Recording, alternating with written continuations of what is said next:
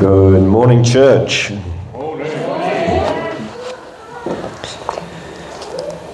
And this morning, let's just give honor to those who are blessing and giving back to Rebirth and sowing into Rebirth. I want to, where is that man called Octavian? Did he have to leave? He shall catch the recording. Octavian, we appreciate you, my brother, for what you are investing into the little guys' lives. Planting seed into the kids is everything. They are our future generation, and we have a responsibility towards them. Amen. So we thank Octavian for the work that he's doing, and we thank also the leadership in the Church of Rebirth for this initiative as well, putting back into the lives of the little ones. This is not taken for granted. Amen. So welcome Rebirth, and as you know, I am that guy that likes presentations, so it just makes things a little easier for me and hopefully for you as well. So Reese, if you can assist me this morning and put something on screen, and we'll take it from there. Okay, Jesus, the chief cornerstone, is our title this morning, and let's just pray before we get into anything. Father, I come to you this morning so apprehensive, so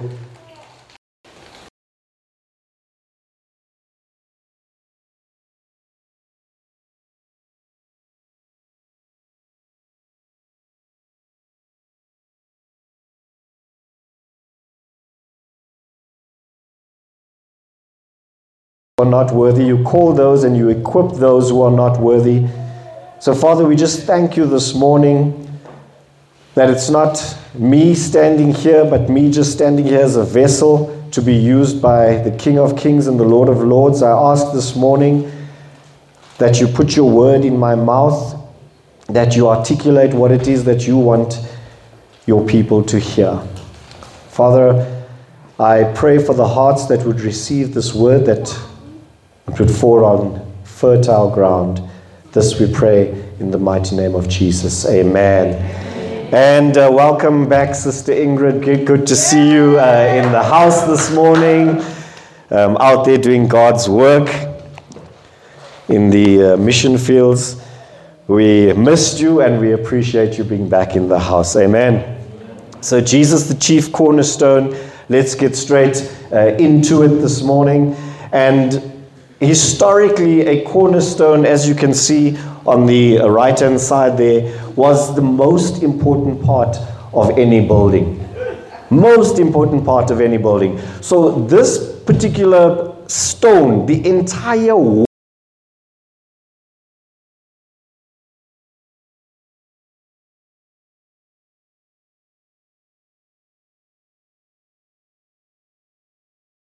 okay, it was normally one of these stones that was placed first, and then you'd get these builders who would come and take sightings along the edges of the stone to see where the rest of the building was going. If this stone was set correctly, the rest of the angles and lines of the building would all fall into place. Okay, so very important how this stone was set. Thus, the cornerstone actually became a symbol for that which held life together.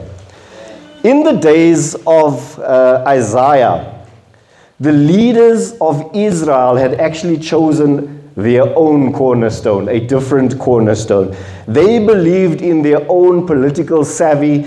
They made military alliances, and they trusted in those. Okay, and that was a bit of a shaky cornerstone. It didn't last, and as we already learned, they got taken into captivity because they did not trust in the cornerstone that was given to them. They were taken into captivity, and God after this declared through Isaiah that He would establish a cornerstone for them that would never fail. One that would be tested and tried, and it would never fail. The New Testament writers recognized that this stone that God was talking about was actually Jesus Christ. Okay, the Savior said of himself in Matthew 21 verses 42, "Did you never read in the scriptures, the stone which the builders first rejected has now become the chief cornerstone." Okay, the Apostle Peter also repeated Isaiah's prophecy and added, "And he who believes on him will by no means be put to shame." As we see on screen as well, Ephesians 2 verse 19. Remember, we did the book of Ephesians, we did the mystery of Christ, where we had the Jews and the Gentiles who were now included in the body of Christ. And Ephesians 2 verses 19 to 20 says, "Now therefore you are no longer strangers and foreigners, but fellow citizens with the saints and members of the household of God, having been built on the foundation of the apostles and the prophet, Jesus Christ himself being the chief cornerstone." That is our foundation. Amen? That is a little bit of a seed that we're going to drop this morning, and we'll come back to that. We're going straight into the letter of Jude. Our brother Grenville laid a nice solid foundation for us last week under very strict time control, and he did very well, so going to try and follow in those footsteps this morning. The author of Jude, as we see in the introduction, introduces himself as the bondservant of Jesus Christ and the brother of James. His life is literally a journey from unbeliever to believer. It's a big thing that he's using this. Jesus, remember he's the half brother, right, of Jesus. He's using Christ after Jesus. He's grown up the entire time with Jesus, knowing Jesus just as Jesus. But it's a big thing that he uses the word Christ. Christ is English, Greek is Christos, into Hebrew translated into Messiah. Okay? These verbs are actually meaning to be anointed with oil. Okay? Meaning the chosen one, the anointed one. So when he uses Jesus and Christ after,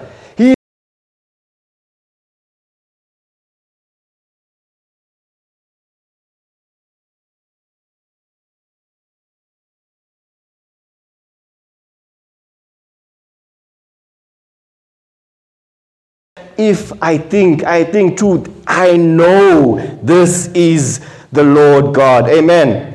Jude in no uncertain terms declares that he is a believer. The epistle is a general epistle. Now, we've heard the Bible was not written to us, but it was written for us. Amen. This general epistle might not have a letter written to the Ephesians or to the Galatians. I'm going to say this morning, and take this very, very, very soundly, this is written for rebirth this morning. This is a word in season for us at rebirth. Don't take it like we're talking something that belongs to somebody else. This is talking to us today. It is valid and true for today. Okay, so who is he talking to? He's writing to believers. Okay, in verse 1. Believers who are called, sanctified, and preserved, as he has in verse 1. In other editions of the Bible, the called are also called the chosen ones or the elect. The sanctified, or the sanctified by God the Father, as it put, is also the beloved, the loved, or the wrapped in the love of the Father God.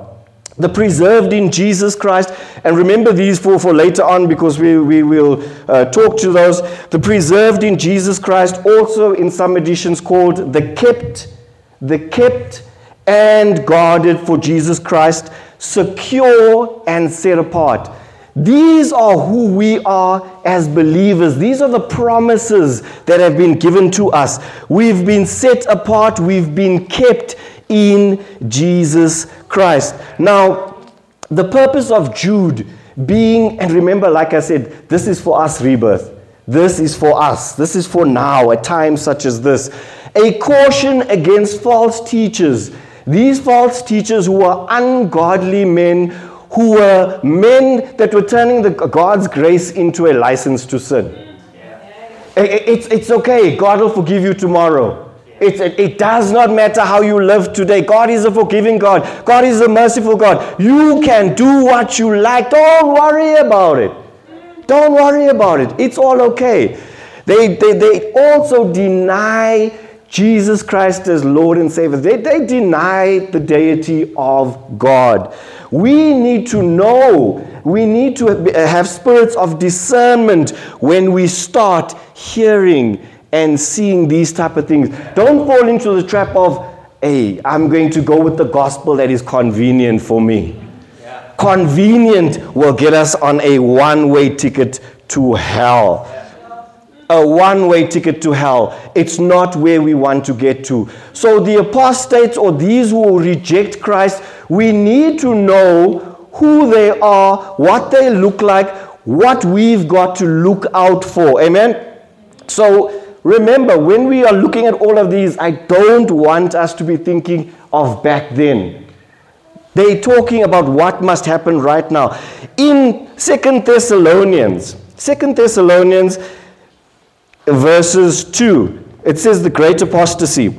And I was just reading this morning. Sorry, this wasn't part of the notes. It says, now, brethren, concerning the coming of our Lord Jesus Christ, this is the second coming of Jesus Christ, and our gathering together with him, we ask you not to be soon shaken in mind or troubled, either by spirit or by the word or by letter, as is from us, as though the day of Christ had come. Let no one deceive you by any means, for that day will not come. So the second coming of Christ will not come unless the falling away happens first. Or unless the falling away comes first, and the man of sin is revealed, the son of perdition, who opposes and exalts himself above all that is called God or that is worshipped. So everybody is looking for the Antichrist. Everybody's looking for the Antichrist. But before the Antichrist even comes, the apostates are coming to deceive you before the Antichrist comes. But we're sitting and looking for the Antichrist all over, and these are infiltrating into the church. We are sitting next to the false teachers. So, the profile of the apostates, they are ungodly. They are grumblers. And take notes. And every time people are starting to portray these things, pray for discernment. Okay? Morally perverted, fault finders. They deny Christ. They are self-seeking. They defile the flesh. They are arrogant speakers.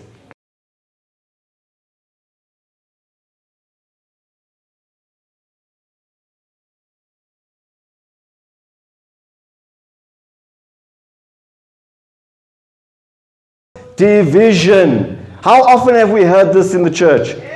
How often have we heard this in the church today? Churches cannot stay together. Why? There are people inside of the church that are causing division. They are corrupted. They are worldly minded.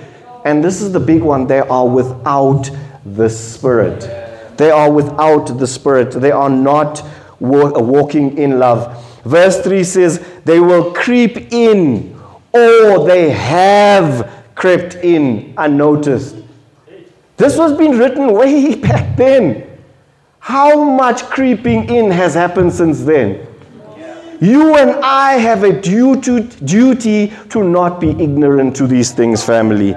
Verse 15 says, it has been prophesied that these ungodly will face God's judgment on Christ's second coming for their actions and also for what they've spoken against Christ. So don't worry about this. They've got their lot in life. They will be judged.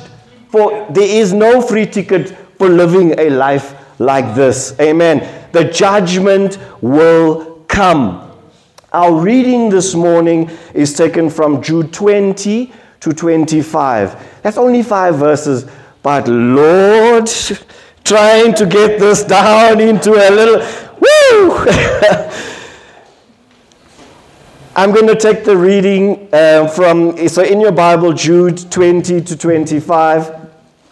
And thank you, Father, for the ruffling of pages this morning. I hope you've been reading along with us. There is a reason why we are doing this type of teaching. We want to get the whole church involved in this. Okay, you've got a duty to get into the Word. Verses 20. Everybody there? Amen?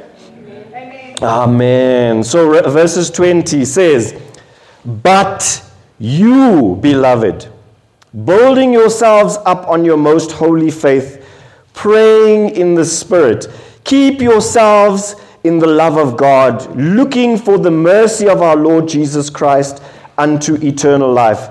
And on some have compassion, making a distinction, but others save with fear, pulling them out of the fire, hating even the garment defiled by the flesh. Now, to him who is able to keep you from stumbling and to present you faultless before the presence of his glory with exceeding joy, to God our Savior, who alone is wise, be glory and majesty, dominion and power, both now and forever. Amen and amen." And I've made some notes in my Bible. You can too if you like. Verses 20 to 21 causes us to take a look inward towards us. Verses 22 to 23 causes us to look outward at people. And verses 24 to 25 then causes us to look upward to our Father. I like this. The inner work produces outer fruit, which then glorifies our Father. Amen. So in verse 20, we've got a big but, right?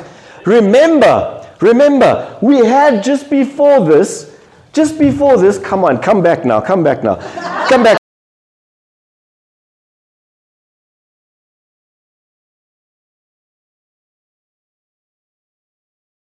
The judgment that's going to come to them and all of these things. So there's lots of focus on these false teachers.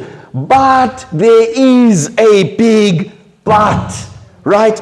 What is the big but? The big but introduces a contrast between the beloved, the true believers, like we said, those who are sanctified, wrapped in the love of God the Father, like we said earlier on, and the false teachers. So the contrast that we are talking about is this.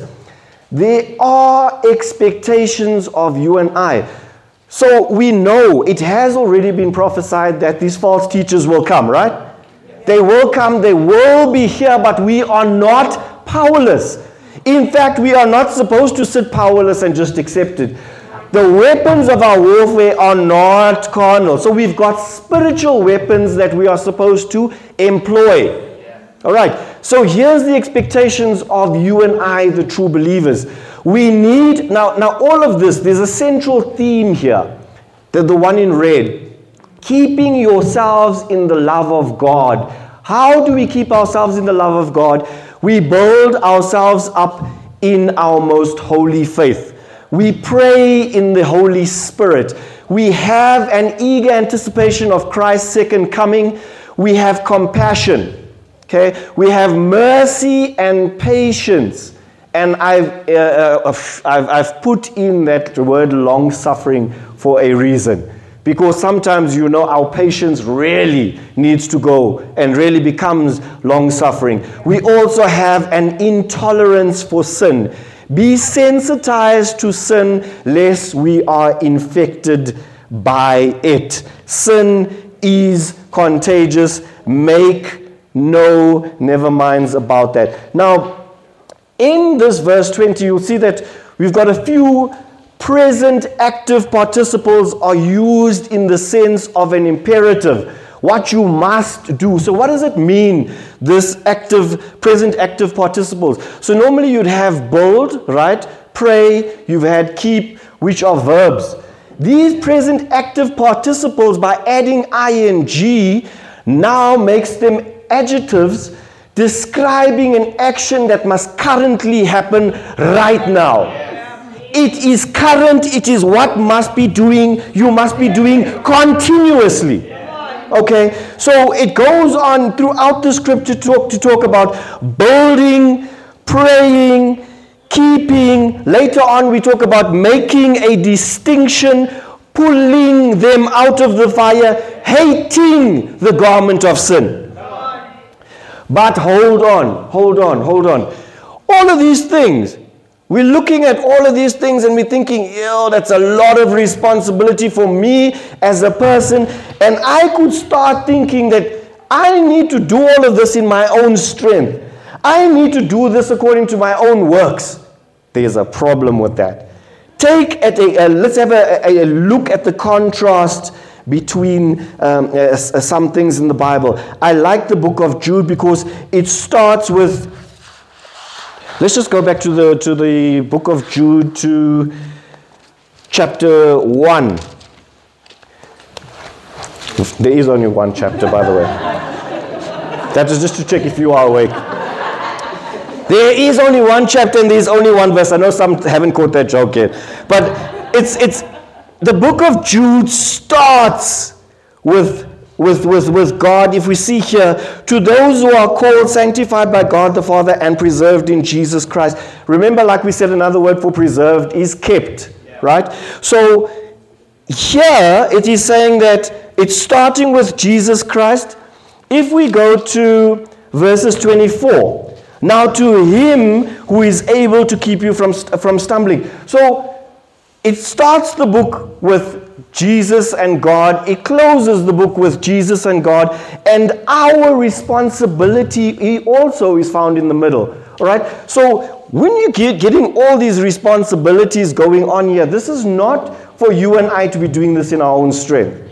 This is not for you and I to be taking this on and saying, listen, I'm going to make myself good for God. We will never be good for God. So if we look at that, right, we've got those two particular scriptures versus the personal calls to action, and I've termed it as this: as true believers, we must live or serve as if it all depended on us, but rest knowing that it all depends on Him. Yeah. Okay, so say that again. We've got all of this, and this is why we've got to study the Bible. If you go into certain parts of the Bible and you leave it out of context without taking into consideration the whole picture, we start living lives that we're not supposed to be living. Amen. So we've got this responsibility, but God has got us in the beginning. God has got us at the end. As true believers, we must live or serve as if all depended on us, but rest knowing it all depends on Him. Here's some other examples of this. If we look at Ezekiel 18:31, cast away from you all the transgressions which you have committed, and get yourselves a new heart and a new spirit. Sounding like there's a lot of responsibility on us once again, right? Ezekiel 36:26, I will give you a new heart and put a new spirit in you. I will remove from you your heart of stone and give you a heart of flesh. We are working together with Christ, our Lord and Savior.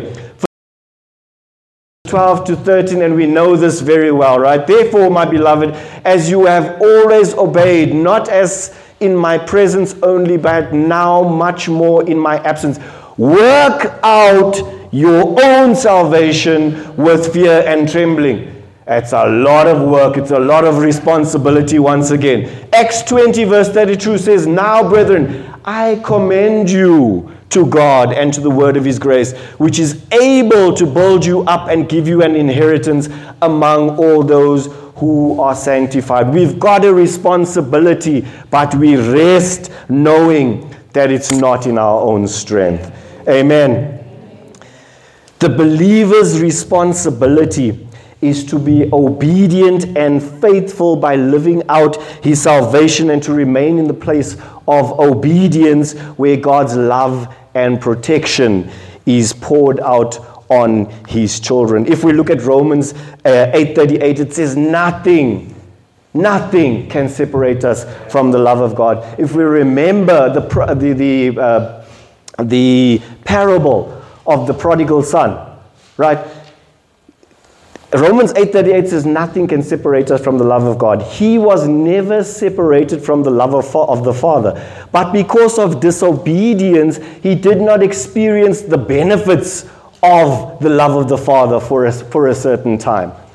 And this is true to us in our daily walk with the Father. If we are walking in lives of disobedience, we are walking outside of the benefits of the love of the Father. Amen.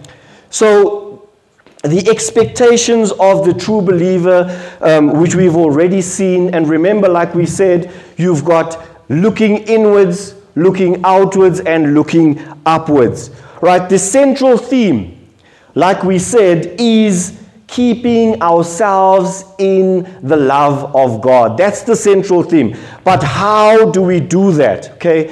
We build ourselves up on our most holy faith. There's a couple of things that we need to look at here. How do we build ourselves up? How do we keep ourselves drenched and entrenched in the love of God? Romans 10:17 says it very simply. Faith comes by hearing, and hearing by the word of God. Faith comes by, that's how we're going to build ourselves up. Now, family, I've already said, we are coming to a point in time where those who are teaching falsely, preaching falsely, talking falsely, are in the church. If we do not have a love for the word of God, which is the truth, how are we going to avoid this? How are we going to avoid this if we cannot sit under the word of truth? It's not by chance that God is taking rebirth down a path of saying, don't get into a point of you only preach what is the nice things to hear, what is the twisted version of blessings. Go into the everything, the meat of the word. Is it a problem? This is something that we've got to ask ourselves. If we cannot sit under 1 hour of the word, but we can sit through 3 hours of Netflix with no problem, what is the problem? What is the problem? We need to get to a point where we say, you know what, Lord, I need to hear your truth. Many of us have kids. If you do not feed your kids this truth now, you will have to be answering a question later on of whether your child sees themselves as a boy or a girl. That is what is being fed right now to us. And we are sitting back and saying, the truth is too much for me. 1 hour. We need to get to a point of this is life or death. This is what it's about. We need to get to a point of what does the lives of our family mean? What does the soul of the next person mean to you? If we are saying too much word is not good. What are you saying if we say too much word is not good? Family, we need to question ourselves. So if we look at the preposition that we have, which is on or in, we don't find that in the Greek original, right? But the preposition gives more explanation of what the holy faith is. So in holy faith, talking about us as believers helping each other up. This is not a walk that we do alone. We are not a one-man band. We are not a one-man band. We are called to build up the church of Christ together, building one another. Building on is talking about the foundation of truth that we were talking about earlier on. Jesus Christ is our foundation. Any other foundation that is being presented to you is a falsehood. We need to become students of the word and build on truth. Hebrews 10:25 also says, we should not give up meeting together, as some are in the habit of doing, but encouraging one another, and all the more as you see the day approaching. Like we said, your most holy faith is that which is built on truth. Amen. Praying in the Holy Spirit. So just before I move on to that, when we're talking about the foundation of truth, and I thought it's just pertinent to read this scripture at this point in time, because it's just plainly put out there. John 3:16-21. For God so loved the world that he gave his only begotten Son, that whosoever believes in him should not perish but have everlasting life. For God did not send his Son into the world to condemn the world, but that the world through him might be saved.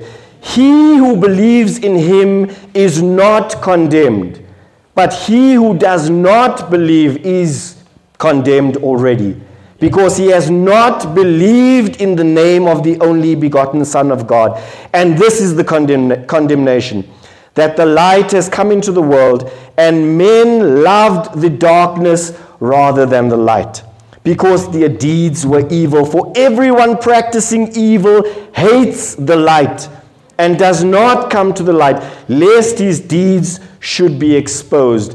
But he who does the truth comes to the light, that his deeds may be clearly seen, that they have been done in God. Our foundation is this, built on Jesus Christ.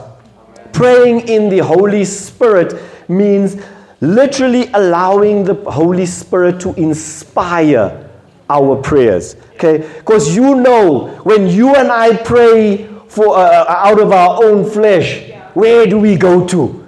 Where do we go to? Pastor Bevan spoke about in Psalm 1 what blessings really mean. But hey, we are all over the internet. God has blessed me with the brand new BMW. God has blessed me with the brand new Ferrari. My account is bleeding, but God has blessed me through this. But family, we need to put things into context. When we pray and ask the Holy Spirit to lead us, he literally leads us according to what is on the heart of God as well. Amen. So we want to be guided by the Spirit as we pray. To pray in the Spirit also has anybody been in a place where you've gone through so much, where you're at a point of weakness, where you don't even know how to pray? Your tears are praying for you. Your tears are praying for you. This is groaning before the Lord. Romans 8 verses 26-27 says, likewise the Spirit also helps in our weaknesses. This is so important. The Spirit also helps in our weaknesses. This is not done in our own strength, family. For we do not know what we should pray for as we ought, but the Spirit himself makes intercession for us with groanings which cannot be uttered. Now he who searches the Spirit knows what the mind of the Spirit is, because he makes intercession for the saints according to the will of God. And then also praying in the Spirit could mean praying in tongues, a gift of the Spirit, if you've been given that gift, and speaking mysteries to God. 1 Corinthians verses 14-2 says, for he who speaks in a tongue does not speak to men, but speaks to God. For no one understands him. However, in the Spirit, he speaks mysteries. There's a lot of the time, and especially when praying in tongues is new to you, your mind rebels against it. You ask yourself why. This is not normal. But you are edifying your body. You are speaking to Christ. Even if you are having those thoughts are from the enemy. Push through, continue. You will see the difference that makes in your life. Paul obviously encourages the private devotional use of that particular language, unless there is somebody to interpret for the church, if that is what you are using it for. So being led by the Spirit in prayer, groaning in the Spirit, and also using that prayer language is what we mean by praying in the Holy Ghost. Now, having an eager anticipation of Christ's second coming is also an expectation of the true believer. And if we look at the present tense, having an eager anticipation means that this is something that is in the present tense, implying a habitual state of how we go about our lives. Okay, every single day should be a day where, could this be the day, Lord, that you come? Could this be the day, Lord, that you come? This is the difference between being kingdom-minded versus earthly-minded. Because your whole perspective on life will actually change. Your whole perspective on life will change if you are anticipating the second coming of Christ, because you know that what you are going through now is temporary. This is not the be-all and end-all of my life, because God, who is on the throne, is coming. Amen. This difference of being kingdom-minded affects my priorities, affects my perspective. It alters my emotions. It alters my emotions. What a difference it is when, you see this constantly with motivational talks. How you must step out of bed, how you must switch your mind to this, how you must switch your mind to that. If you don't intentionally do those things, you are being railroaded for the day.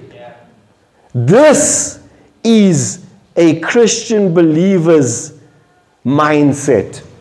We look forward to our Father, our Christ, who is coming again. Amen. So those are part of what we were doing when we were looking in.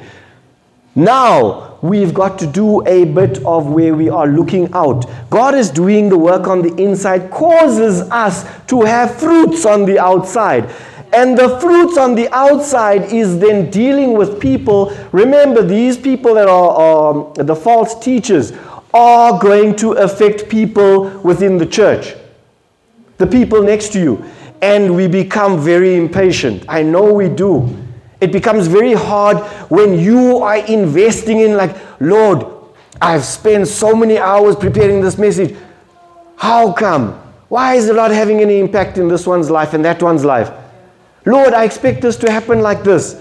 Why is it not happening? God says that we've got to show compassion. Okay, in verse 5 it says, on some have compassion, making a distinction, but others save with fear, pulling them out of the fire. Okay, so Jude gives us two approaches here.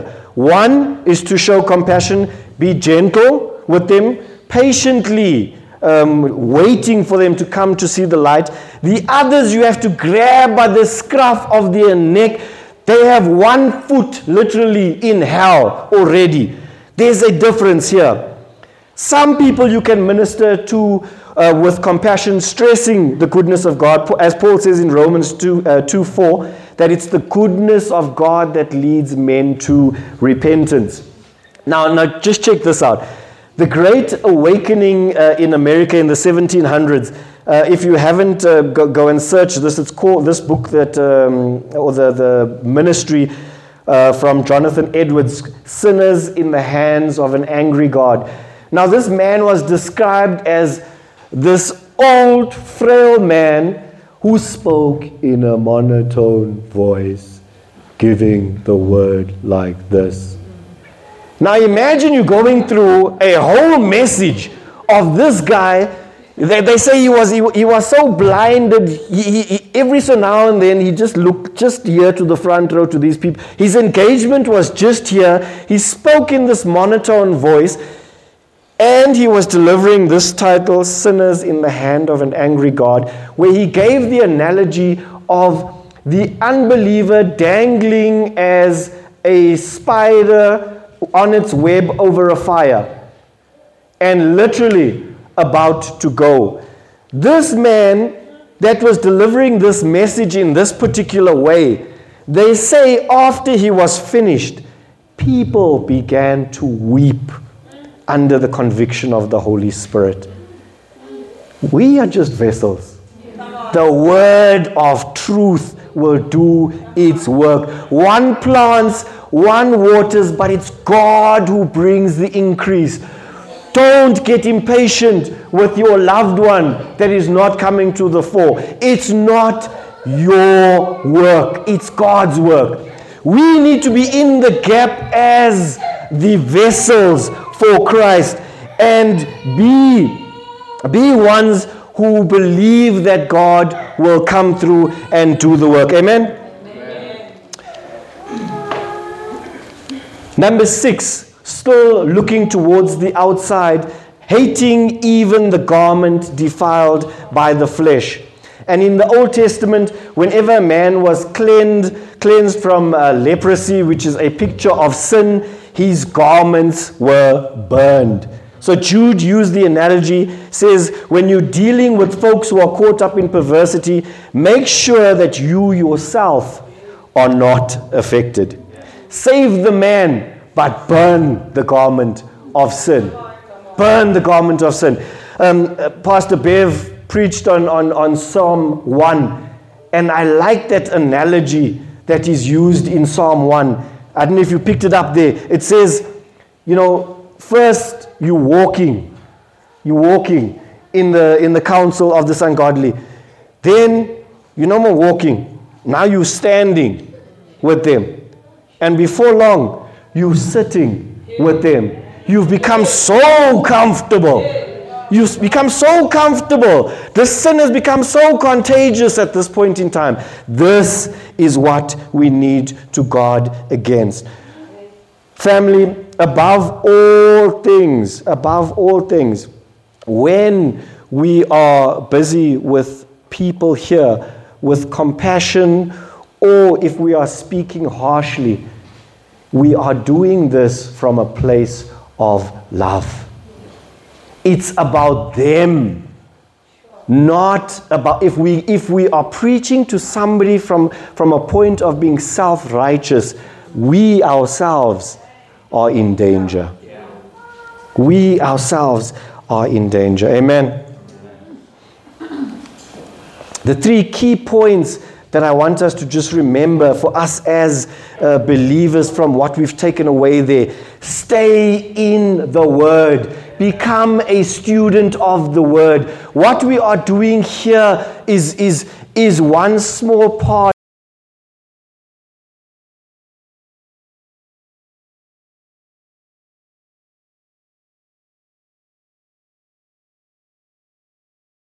that we stay in the truth. We've got to, Pastor Bevan says this a lot, if we're not praying, we are playing and we are straying. So we've got to pray in the Holy Spirit, and we've got to have that mindset of every single day is a day where we are looking for the return of Jesus Christ. We are on earth, but for a short time. We are looking for the return of Jesus Christ, our Savior. Amen. Amen. All right. Then we are going to be looking upward. Verses 24 to 25, which is the last part. Now unto him that is able to keep you from falling, and to present you faultless before the presence of his glory with exceeding joy, to the only wise God, our Savior, be glory and majesty, dominion and power, both now and forever. Amen. So the traditional New Testament doxology has 4 parts. Number 1, to the person who is being praised. Number 2, to the word of praise. Number 3, to the indication of time. And number 4, to the word Amen. Those are what you will find in the doxologies. Amen? Amen. Amen. All right, so Jude, in that particular scripture that we've just read, 24 to 25, addresses God with an added description of Savior, which I'll get into in a little bit. But he also adds two functions that are directly related to God's, or to Jude's readers rather. He says, you are able to keep them from falling, expressing the power and sufficiency of our God and His ability to present us, or to prevent us rather from falling into these traps that the false speakers are bringing. Once again, God is able if we are walking in obedience. God, the benefits of what God can do in your life depends on our obedience. That is the grace. We love to call for the blessings of God, but our part is lacking. Our part is lacking. And at that point in time, we are like, I don't understand this God. I'm angry with this God. But we take no responsibility for our part in this. The second attribute that Jude gives in the doxology is God's ability to take away our sin, to present ourselves faultless before Him. God has the ability to make us clean. I don't care what it is you've done and where you've come from.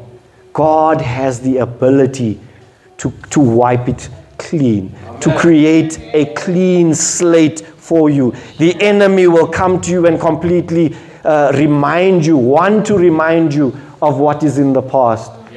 God is saying, I am accepting you without blemish.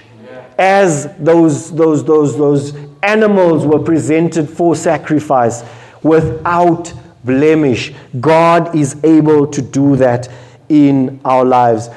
The title Savior that I said that Jude used, the title Savior is used 8 times in the New Testament to refer to God, but more frequently, 16 times, it is used of Jesus Christ. The term itself refers to the work of salvation, God saving us through Jesus Christ. Through Jesus Christ. And the time that he uses in the doxology, both now and forever, cements the never-changing God for all eternity. God does not change. God stays the same. God is always there, willing and knocking and calling for us to bring us to that point of completion in it. And the word amen says, so be it. So be it. So the idea that I'm trying to bring to the fore this morning is that what we do through Christ, who is our cornerstone. We rest on Him. The entire building rests on this cornerstone. The entire building is nothing without this cornerstone. If you remove the cornerstone of Jesus Christ in your life, everything else crumbles. We need to rest on that which has been given. The Israelites have showed us over and over and over again, when we try to introduce our own cornerstones, does not last, cannot last. Here is our cornerstone. So when the enemy is tempting you to disbelieve the love of God because you feel like you are in over your head, look to the cornerstone. When you feel like the world is spinning too fast and everything is out of control in your life and you cannot make sense of what is happening, look to the cornerstone. When your anger and your emotions are taking a control of you and you cannot understand why you do what you do, look to the cornerstone. This is what it's all about. Family, our look towards the cornerstone talks to a life of having an eternal outlook on life, not a temporal. Again and again and again and again until our Lord comes we look to the cornerstone. Amen. Family, that is it from me today. I don't think Zuwei shared any screens with me. I was rather traumatized the last time, so I complied this time. I bless you and I thank you, Pastor.